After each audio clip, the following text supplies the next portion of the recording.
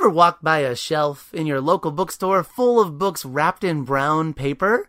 They're blind dates with books, where you buy a book without knowing the title, the cover, or the author. It is a great way to discover new books you might never have picked for yourself. We are giving away 5 blind date books with executive editor Amanda Nelson. She will take a trip to her local indie in Richmond called Chop Suey and pick 5 at random off their shelves to mail to 5 random winners. To enter to win your own blind date with a book, go to bookriot.com/blind date and sign up for our upcoming Read This Book newsletter, where we will send you a single solitary book recommendation once per week. That's bookriot.com/blind date to enter, or go see if your local indie participates with their own blind date shelves.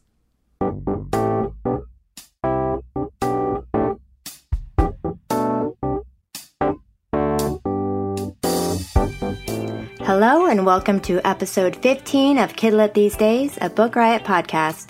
Kidlit These Days is your Kidlit connoisseurs, pairing the best of children's literature with what's going on in the world today. I'm Karina Yan Glazer alongside Matthew Winner, and we are here to have conversations that create opportunities for parents, grandparents, teachers, librarians, and all who love children's books to engage in the world through literature in a deeper and broader way. We are recording on September 29th, 2019. Matthew, I cannot believe that we are doing episode 15. It is wild to think that we've been doing this for months now? Question mark? Yes. That's so wild. Yes, I mean, it's just flown by. I'm so excited. I love the ground we've covered, and I love getting to talk with you. We have talked more time on recording than you and I have ever talked in our lives together, so I've really gotten to know you over recording, Karina, and I love that. And also, congratulations, because you have a new book baby in the world, and that's a big deal. Yes, book birthdays. Yay! Yay! Have you ever had any of the Vanderbeekers books blind dated, however you call that? I don't know if you know that. Librarians, we often do that for Valentine's Day. I've wrapped books in grocery store bags and then put little Valentine cards on them. And kids, oh, that's so cute. It makes them check out all the books so fast. Wait, so do they unwrap it and then check it out? Or how do you check it? No. The rule is we leave the barcode uncovered. Oh. We have to be careful because sometimes it says the name of the book there. We leave the barcode uncovered, or we write the barcode on the paper book. But I usually give 3 words to give them a clue. Like, if you love UFOs and action adventure and hot dogs, you'll love me. And it's that Intergalactic Space Weenies book or something like that. Yeah. Okay. Yeah, I see something what you're like doing. that. It's just a little like the book talking to their true love, the reader. That's how we've always done it. And it's super cute. But the kids, as a librarian, it is very hard to wrap that many books because every blessed child in your school wants to check out a wrapped book. That is so great. Super that sounds cute. like a lot of work, too. That sounds like a lot of wrapping. It's so fun, though, because the kids, they just remember it. Anyway, How has your time been, my friend, these past 2 weeks? Please tell me and others what you've been up to. Oh my gosh, it's been so fun. So the Vanderbeekers to the Rescue came out on September 17th, and my publisher, who was awesome, they sent me out for 2 weeks, and I did book festivals. I did the Brooklyn Book Festival, and I went to 8 different states, and I felt like I was always in the airport heading somewhere else. And I just got to meet so many readers, and so many of them had already known about the Vanderbeekers and were excited, and it was just really heartwarming for me because as an author, a lot of times we're just at the library or at the coffee shop or at home writing, and we're not getting that feedback, and then you go out and then kids have drawn pictures for me and made huge signs and have brought me cookies, and one school had embroidered all these gifts. It was a Montessori school, and they had embroidered the brownstones and made sewn together this pencil pouch and a bookmark and a journal cover. It incredible. I was just so amazed at how talented these kids were. But it was really fun, and I just had a great time. I'm so happy for you. Living through your Instagram feed was pure joy, seeing all of the children, and also seeing you presenting to children, which is also something I haven't gotten to see before. I've seen you at book signings, at like a book festival, but not speaking in front of children. There was a lot of joy there, and that made me super happy. And all I got in the time you were away, other than great time with children, was getting sunburned at the beach when we took one last trip this weekend. And my wife said, I didn't put on sunscreen, and I didn't get burned. Why did you get burned? And she said, you must be really, really fair-skinned. Thanks, Aim. Thank you, love. I appreciate you pointing out how easily I burn. So it was really warm this weekend, I have to say. Thank you. You're very kind. Yeah, the sun was strong. But rather than talking about my bright red legs, why don't you pass us off to the next sponsor? Yeah, so this episode is sponsored by HarperCollins Children's Books. Enter a world of intrigue and suspense in Margaret Peterson Haddock's newest book, The Remarkables. One minute they're there, laughing and having fun at the house next door. The next minute, the teens are gone. Like magic. Marin can't believe her eyes. Who are they? Can anyone else see them? What makes them so happy? Marin's lonely in this new town of hers and eager to discover more. Then she meets Charlie, who reveals he knows about them too. He calls them the Remarkables. Charlie warns her to stay away from them and him. Charlie and Marin both have painful secrets they're holding on to, but could solving the mystery of the Remarkables help them both? Okay, so Margaret Peterson Haddock, she is just such a master of suspense. Like, I read this and I'm just like, books. Yes. Oh my gosh, I have to read this book. Yep, yeah. And whatever the next 5 in the series are going to be. Oh, There's always I such just don't great even know how she writes so cliffhangers. fast. I love that. Yeah, she just came out with a new series, The Strangers, which my daughters loved, and I loved as well. So, I don't know, she's incredible. Anyways, we are talking about graphic novels today. Hooray! Oh, yeah, talk about nerding out over books. We're going into dangerous territory with me and comics. I feel like we could have, 5 episodes on graphic novels. Oh, yeah, and maybe we will. But my students at this school, I've only been at this new school for 5 weeks, I think it's been. 4 or 5 weeks with students, and they already could tell you that the 2 defining interests in Mr. Winter's life are video games and comics. And then they proceed that with, when are you getting more comics? When are you getting more? So a little context. We want to talk about comics and give you listeners lots and lots of access to great comics and great resources for why comics and how to teach comics and how to read comics. We want to do our best to give you just a sampling of an insight into what makes these books so attractive to readers and so rereadable and such a great platform for engaging in story. I want to give a little bit of direction on where to go for great comics, though, if you're brand new to reading comics. We have a great award called the Will Eisner Award. It's actually called the Will Eisner Comic Industry Award, shortened to the Eisner Awards. And those are prizes given each year for creative achievement in American comics. They're like the comic industry equivalent of the Academy Awards, and they're always given at Comic-Con in San Diego.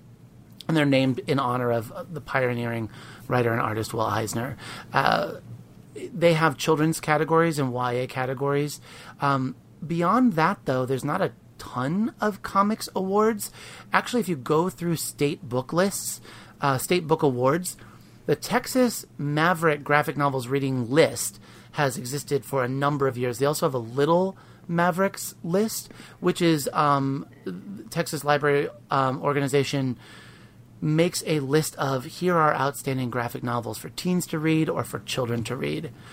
In Maryland, we have the Black-Eyed Susan Graphic Novel Award. The Black-Eyed Susan Book Award in Maryland is a librarian-nominated, student-selected book award. Many states do this. Maybe Vanderbeekers has made some of these lists, where you have a selection of books. In this case, it's 10 graphic novels that are nominated, and then our Maryland students, public and private, independent, homeschool, whomever, anybody that lives in Maryland, can read these books and vote in April during School Library Month on their favorite. In Maryland, we have a picture book award, a grades 4 to 6, a grades 4 to 6 graphic novel, a middle grade graphic novel, and a high school award. And that's been running the graphic novel award has been running for about, I want to say 5 years. I'm actually the founder of the graphic novel award in our state. I know that. That's so awesome, Matthew. My students in the different libraries I've worked in since founding that award have been very aware of the robust graphic novel collections that we have, because I really like to center comics, those being often the first place for kids to start reading or find their identity as readers. But I was saying to you off recording that not everyone grew up reading comics like I did, or not everyone has grown to love comics like I know you have as well. You really love and are a great advocate for comics.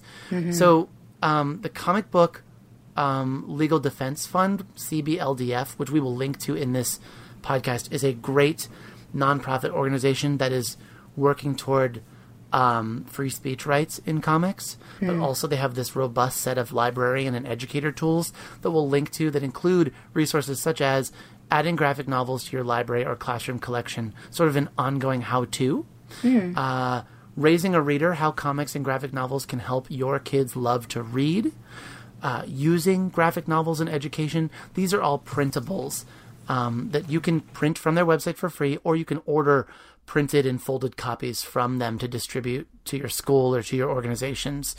So this is a resource that we'll make sure we link to because we want to make sure that you understand comics so that you can help be an advocate for comics. And I guess one of the best ways to understand also is just to read comics. But what you're about to say, Karina, I was reading this note you're about to share and was blown away at just the impact that comics currently are having on readers. So I'm going to step back and let you talk about some New York Times numbers. Yes. Okay. So Raina Telgemeier, the author of Smile and Sisters and Drama, she had a new book come out on September 17th. It's called Guts. And it is such a great book. And kids all over the world love her work. And I went to an event with her once, and it was just totally mobbed. And it was a lot of kids really excited about Raina.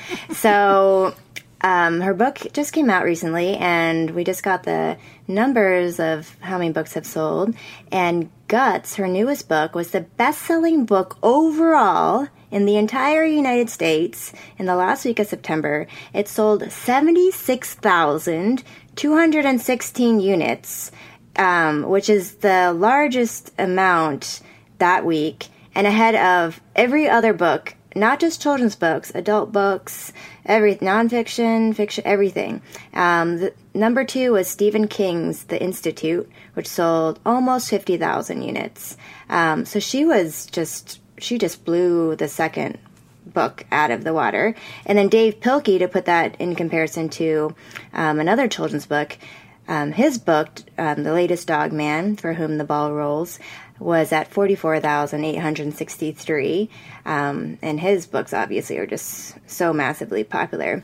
So I was just fascinated by those numbers because, I mean, to sell that many ahead of the second best-selling book in the U.S.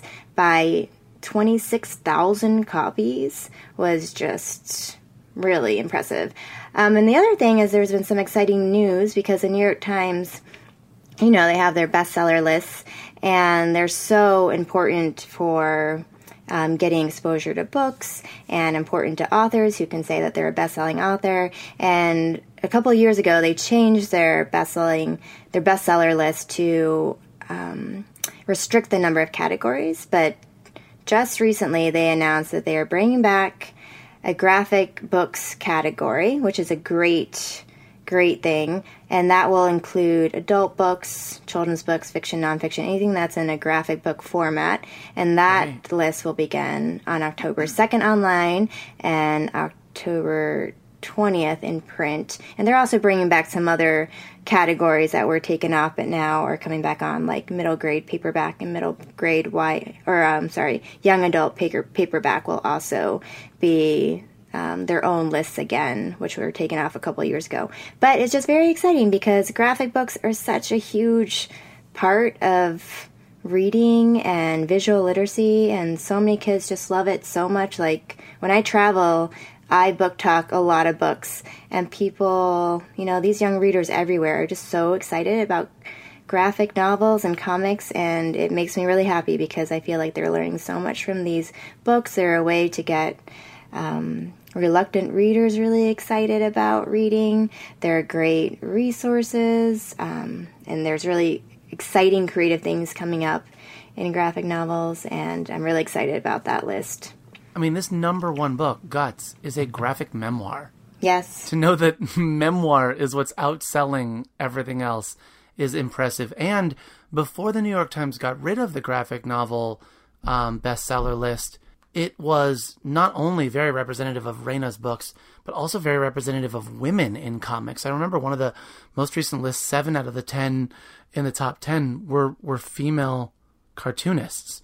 So I think that also is speaking for what is selling in the market. And I really, in a field that seems to have been for so many years dominated by male cartoonists, to have that representation is awesome. And certainly a list like the New York Times bestseller will help the public be aware of who makes comics, and will help children see themselves in that opportunity as well.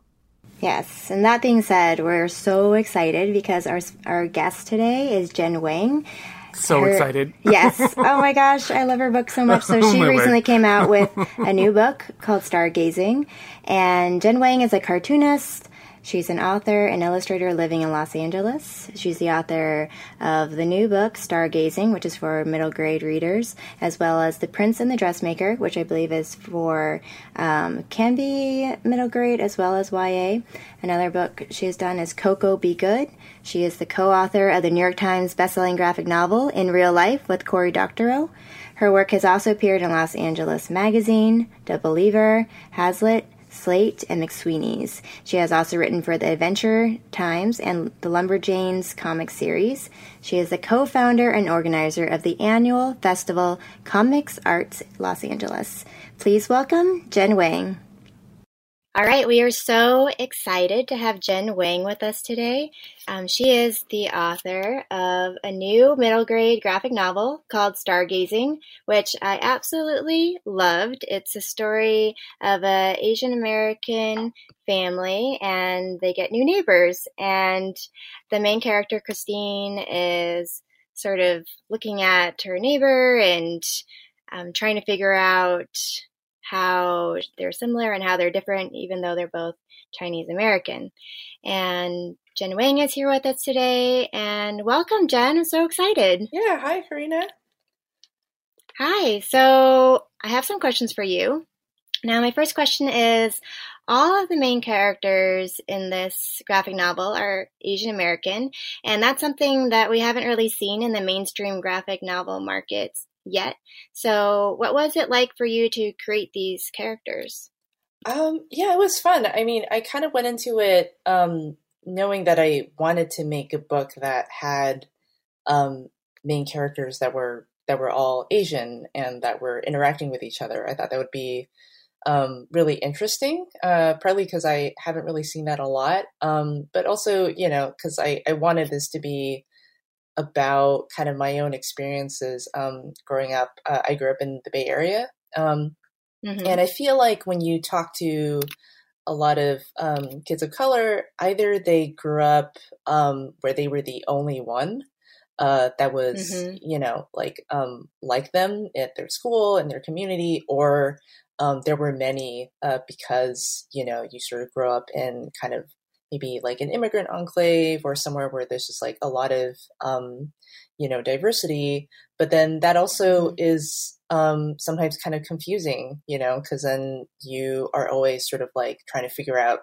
where you fit in within kind of the broader kind of cultural kind of landscape in the country, but then also within your very specific community, it's so different. And so I knew I kind of wanted to play around with that. And and so yeah, it was really fun because it was very familiar to me. It was like stuff that Mm-hmm. I grew up with. So so in that sense, it was very easy to write about. Yeah, so you and I met earlier this year when we were both doing a book festival in Missouri, and we were at a signing table together, and it was so fun because there were a lot of similarities. We both grew up in Asian American households. We both grew up in California, even though I was down in Southern California. And so I'm Chinese American. You as well, right? Yeah. Okay. So all of the Asian American um, the influences of your book and just elements of culture were really compelling to me as a Chinese American. And there are all these little things in it, like, for example, they had like their indoor slippers, and Yeah. if they wanted to go outside, like they had to like run and get their outdoor shoes, even if it was at like the other side of the house. Like those are things we totally did. And the main character, Christine, she's coming from a more conservative Chinese family. They go to sort of what I perceived as a Chinese church, and they ate traditional Chinese food.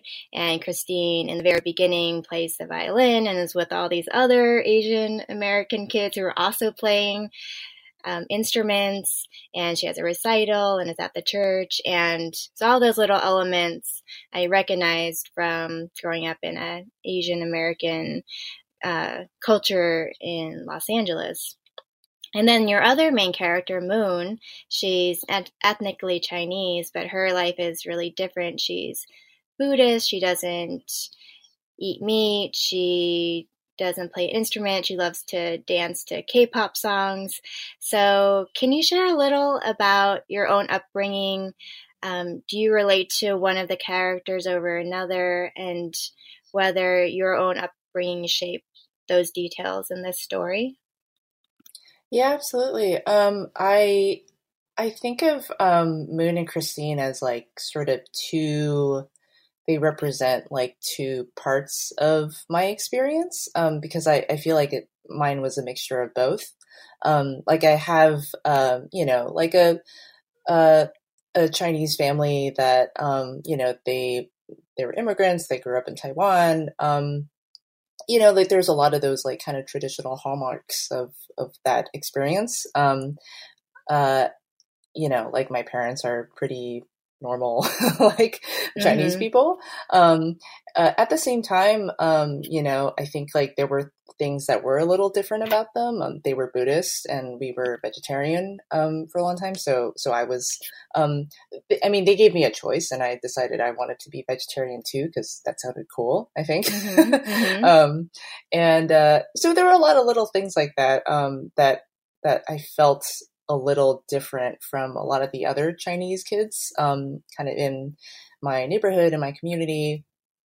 And even though I was familiar with a lot of those kind of those other experiences because they were around me with all my friends, even just like other relatives, Mm-hmm. so like I'd been to like an Asian church, like I also I played like piano when I was like a kid. Mm-hmm. And So so I did sort of I. like have Yeah. those, yeah. So it's like, oh yeah, like I know what like a recital is like, and and they're always in like an Asian church and stuff.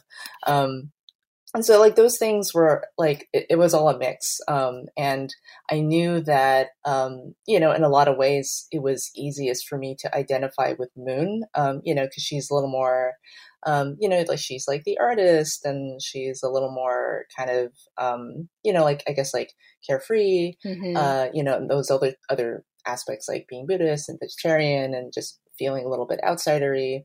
But I felt like it was too easy for me to write from her perspective. I didn't want to judge uh, Christine, Mm-hmm. for being, maybe in, from Moon's perspective, maybe just like a little more buttoned up or, a little Mm-hmm. more reserved.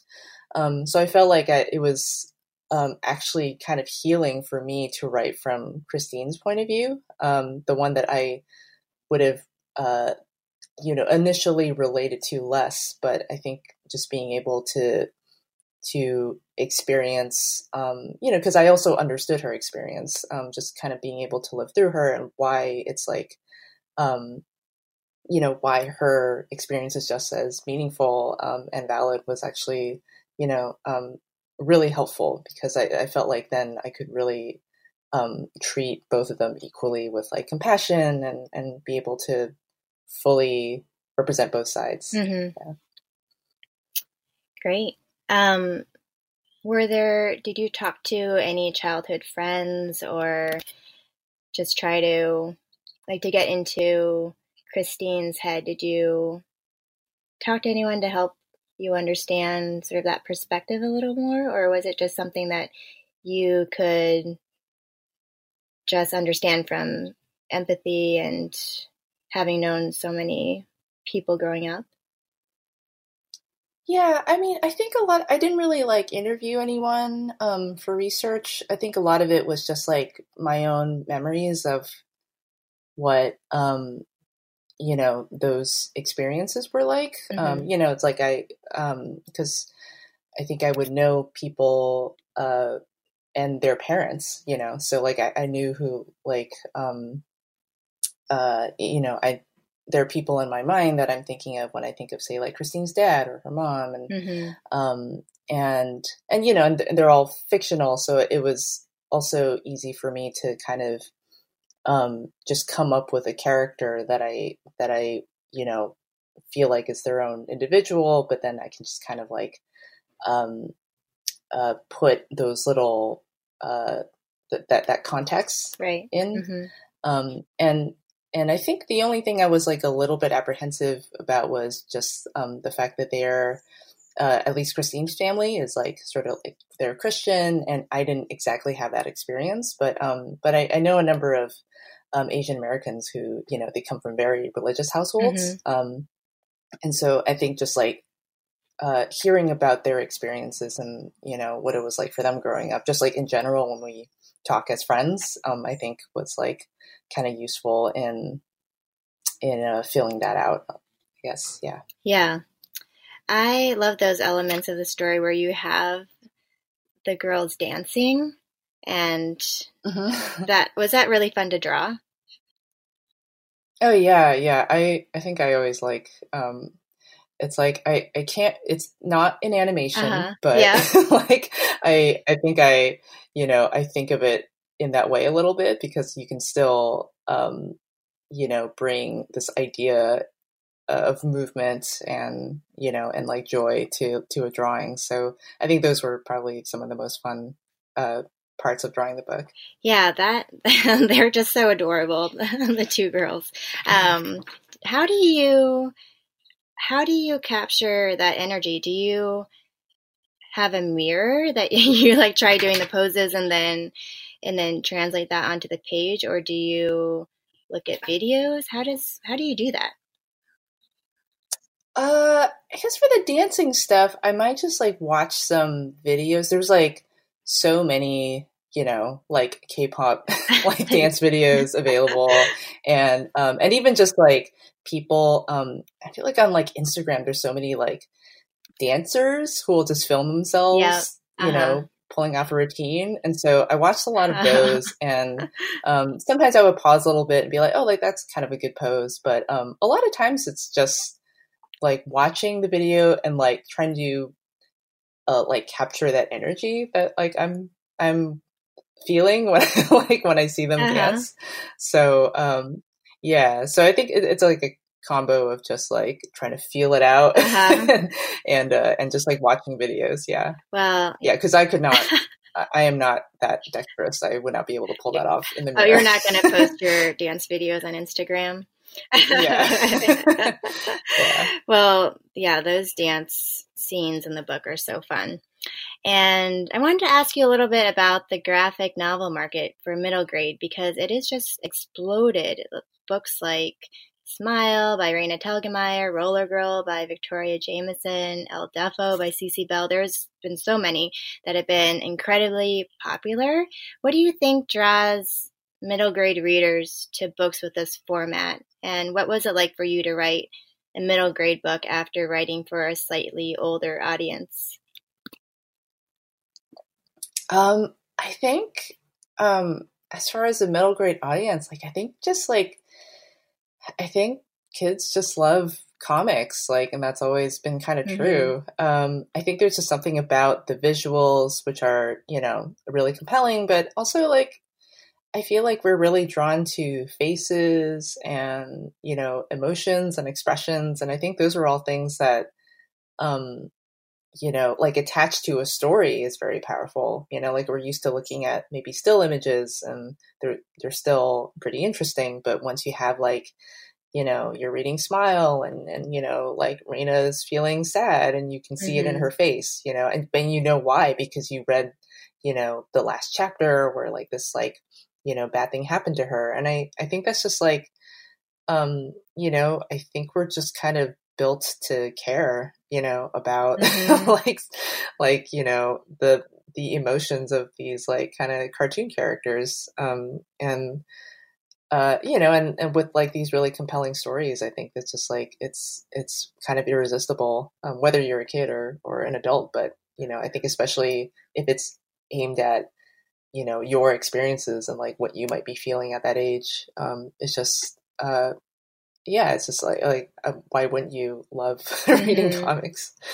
So, and as far as, like, writing for a younger audience, I was initially a little intimidated because I thought, I had read, books by Raina and Cece and stuff, but I was still kind of imagining that, like, you know, for a middle grade book, like, I'm like, does that mean I have to write more fart jokes? Does that, that's not really my style. Like, well, they think it's funny if there's not enough, like, like, people falling down in it. But I ended up, I think, like, if I just thought about,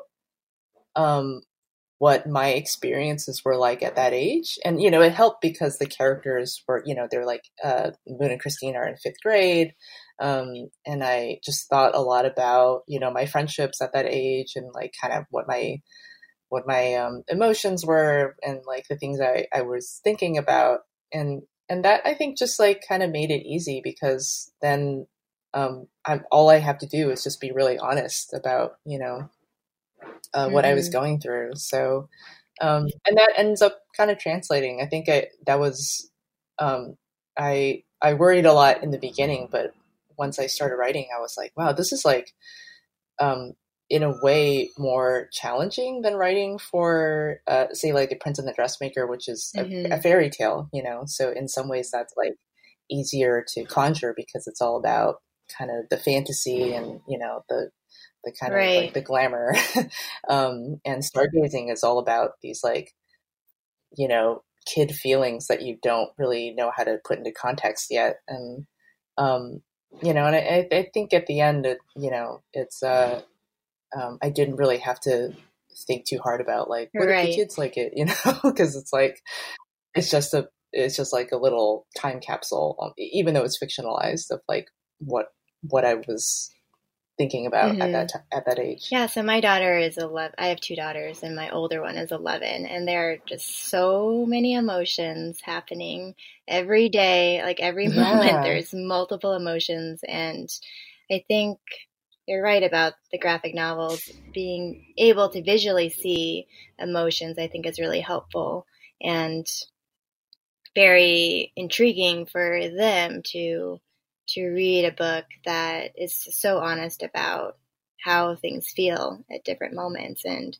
feelings of belonging or feeling ostracized or feeling confident in yourself or feeling ashamed. And I think all of that came across in your book.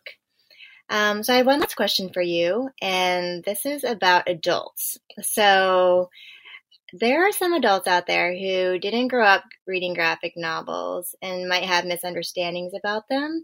Like, they might think that graphic novels aren't real literature, or they want to sort of point their kids or students toward more traditional books. Now, you and I both know that graphic novels belong in our libraries and on our bookshelves, but how would you respond to someone who is worried about their kids or students reading them? Like I think like for adults, it is very hard because it's a lot of adults still have trouble reading comics if they try now. It's like it's just maybe it's like a little slower for them because they're not used to word bubbles and like where things are supposed to go. But I feel like I feel like for a lot of kids, they're so used to like visuals now, and like visual literacy is like so much higher because, we're on the internet, we're looking at, we're scrolling through things all the time. And that's actually, like they're able to gain a lot of information that way. As I was saying before, like with things like emotions and like, I think, a lot of what we learn is like how to like read each other's body language and read each other's, facial expressions and what that means, even though we're not saying what we really feel. And I think that's very powerful. I think I've heard about educators using graphic novels to as like a way for, autistic kids to be able to like sort of understand like feelings and emotions and like context more. And I think those are things that, like anybody, would be able to really gain from just, there's a lot of things that we don't say out loud and a lot of things that aren't very, it's all very context related. And so I think that's where graphic novels and comics are very powerful, is that, just like in reality, a lot of things are unsaid. A lot of things you need to sort of be able to pick up.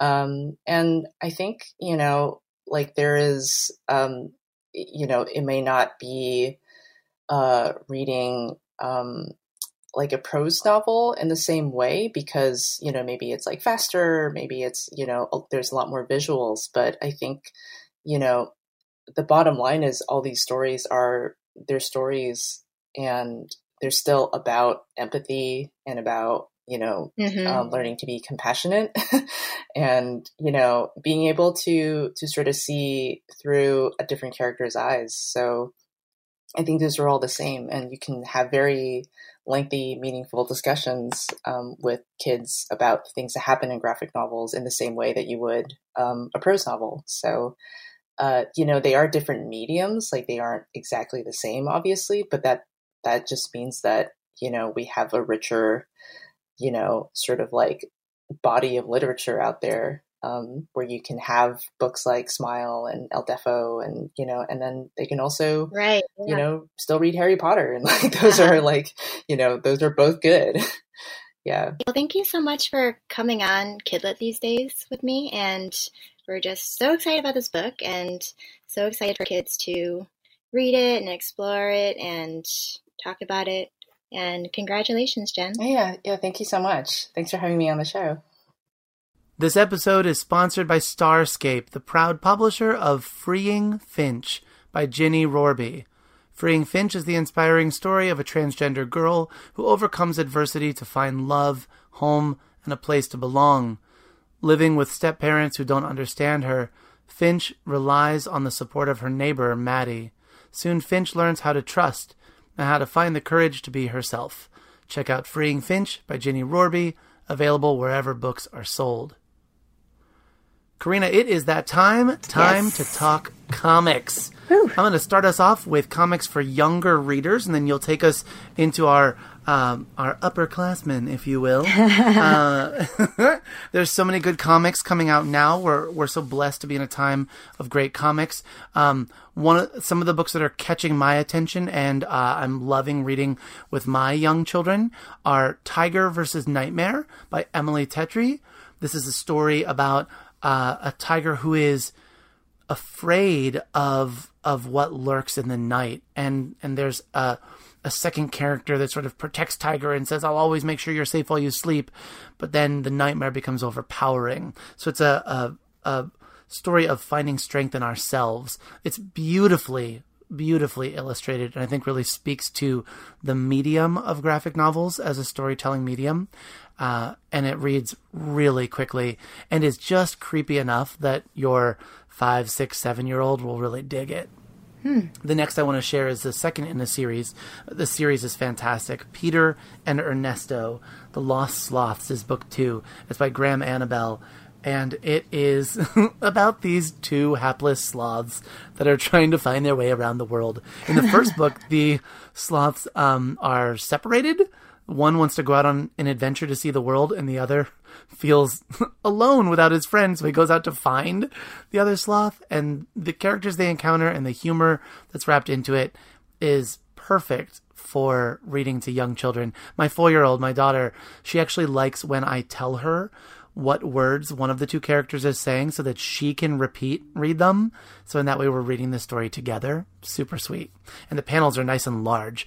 Sometimes only 3 panels per page. So it really gives you a close-up view of the art. That's Peter and Ernesto, The Lost Sloths.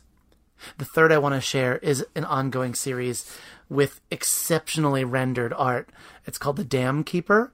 It's by Robert Kondo and Dice Tsutsumi. And the short of this story is that The Dam Keeper is about a dam that holds back the mist from a town. And this mist is sort of ever-present and ever-pervasive. And one day, the dam and the windmill that keeps the mist back stops. And the one main character's dad goes out to fix it and disappears. So these kids go out to try to solve this mystery, and the suspense in it, in just the world unknown beyond the wall, is exceptional. And it's a series that I almost hope never ends. It's so beautifully painted, and the sense of adventure in these 3 main characters that we follow, a fox, a pig, and a hippo, is just amazing. I love the Dam yeah, Keeper. It's so great.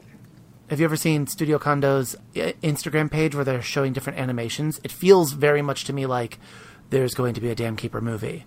Yes, I really hope they do that. It feels like on the page that things are glowing. Yes. It's just very beautiful. Very beautiful art. The work they do with light, just the rendering with the light is exceptional. Mm-hmm. It's, again, one of those to have a testament to what comics are today. There's just almost no better example than to look at The Dam Keeper, something that works for adults reading as well as children. And my kids like to read that book over and over and over. All 3 in the series. The 3rd book, Return from the Shadows, just came out. Mm-hmm. 3 other books I want to highlight super quickly are Mr. Wolf's Class by Aaron Nels Stenke. This is a series of a teacher in a multiracial. They're all different animals. I don't actually know how to describe that, but the way the animals interact with one another speaks to identity. It's really beautiful and really funny story. And each chapter focuses on a different character as the book series goes on. Really feels like the author gets what it means to be a teacher. Good to fall into that. Also, if you haven't read the Laser Moose series, that's one of the funniest books I've ever read. Doug Savage. And I would be remiss to talk about children's comics without mentioning Hilda.